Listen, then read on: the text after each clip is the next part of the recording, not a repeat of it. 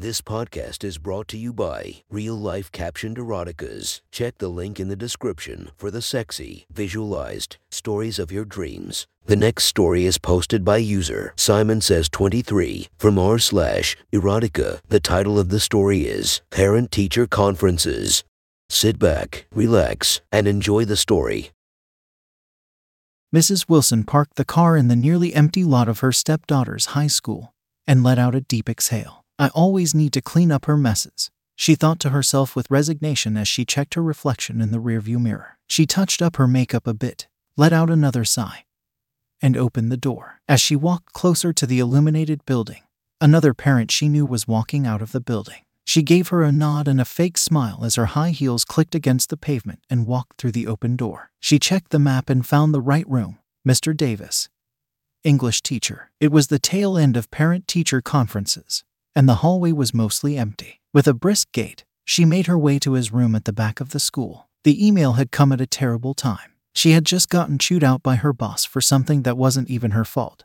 And then her phone went off with an email from Melissa's English teacher. Hello, Mrs. Wilson. I'm hoping this email finds you well. Sadly, we have something rather important to discuss. Melissa's behavior in class recently has been troubling. However, today there was an incident that crossed the line. I'd rather discuss this incident in person as opposed to over email. Luckily, parent-teacher conferences are tonight. I will be in the building until 8. Hopefully, you or your husband will be able to attend. She immediately texted her husband, telling him she was having a rough day at work, asking if he could go and talk to this teacher and figure out what the little brat had done now. He said no. Of course, he said no. He was too busy with work. Too busy drinking with his pathetic friends is more like it. So here she was, still in her tight pencil skirt and button-up blouse from work, hair in a tight bun, glasses askew on her face, high heels echoing through the empty hallways, and getting ready to clean up another mess made by her stepdaughter. She wondered vaguely what it was this time.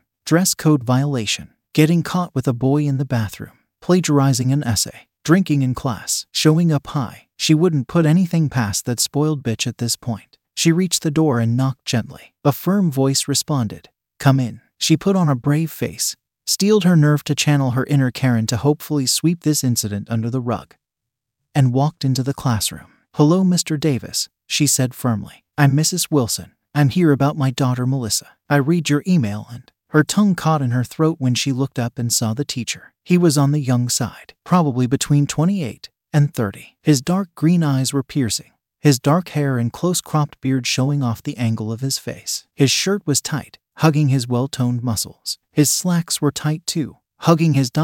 She bit her lip and dragged her eyes upwards, chasing the thought away. Every school had one, even when she was in high school.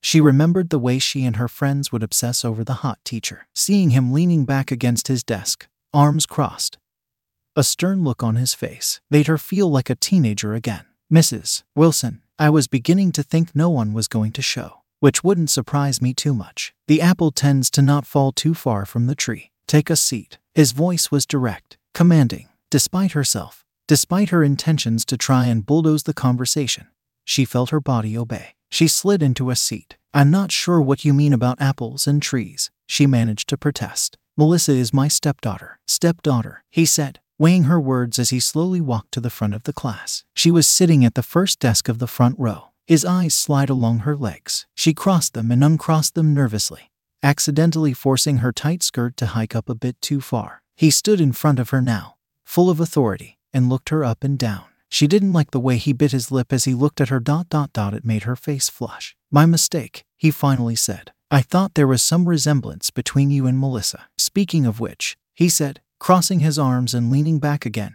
this time against the whiteboard, "we have a lot to discuss. Melissa has been having some issues in my class." Mrs. Wilson fidgeted in her seat. Despite her best efforts, her gaze kept coming back to the teacher's chest, to his face, his eyes ... into the not unnoticeable bulge in his pants. She felt woozy in his presence, yet tried her best to maintain her pose. How any young woman got anything done in his class was a mystery to her. She was sure this was the teacher they all gossiped about. "I know she can be a handful sometimes, and even though she is 18, she really is just a kid. We just ...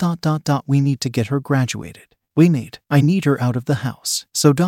what did she do this time? Is this another dress code violation?" Mr. Davis chuckled. Goosebumps appeared on Mrs. Wilson's bare thigh. Mrs. Wilson, I'm no stickler for the dress code. If I were, Melissa and her friends would get a citation every single day. No, I'm afraid what Melissa did was a little bit more serious than that. Again, she was forced to bite her lip as he walked closer to her. She could swear she detected movement in between his legs. She felt the blood rushing from her face, from her extremities, felt the heat build between her legs like she hadn't felt in years with her husband. It made it hard to think straight. Melissa had an essay due today, a literary analysis of the things they carried. Sadly, it was pretty obvious that she plagiarized. He grabbed the top paper in a stack on the counter next to her desk and placed it in front of her. Mrs. Wilson picked it up and pretended to read it, but could hardly focus on the words. Her palms were sweaty. She uncrossed and recrossed her legs again, and realized with a shock that her black thong was practically soaked through. With an effort, she said, well, yes, I can see that she clearly plagiarized this. What was she doing agreeing with him? This wasn't the plan, not at all. She was going to be a bitch. She was going to threaten him.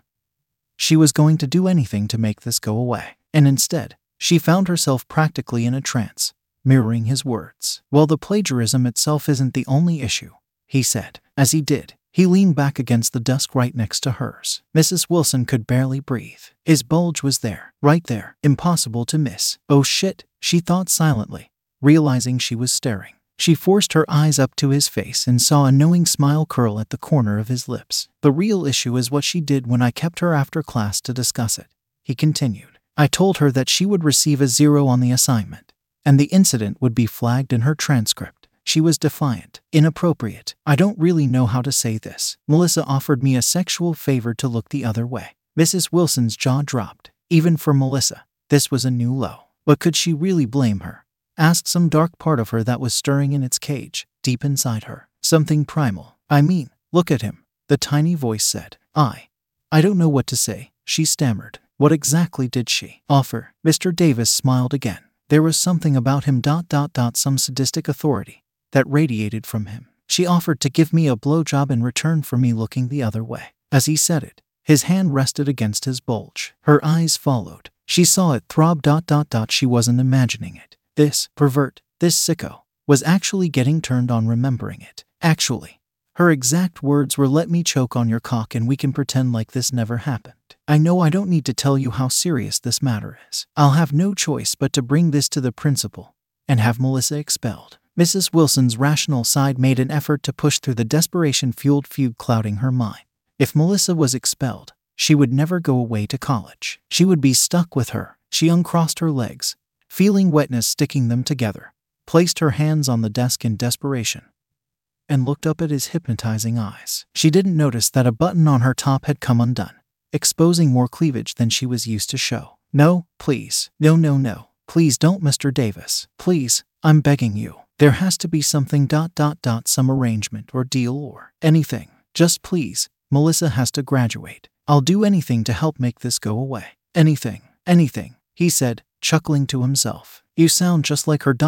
So why don't you make me the same offer she did? Mrs. Wilson felt saliva gather at the edge of her lips. I don't think I understand. He stood up, his bulge now threatening to punch a hole through his trousers. She couldn't help but stare. It seemed massive, monstrous. It's simple, he said. Choke on my cock, just like your filthy little stepdaughter wanted to.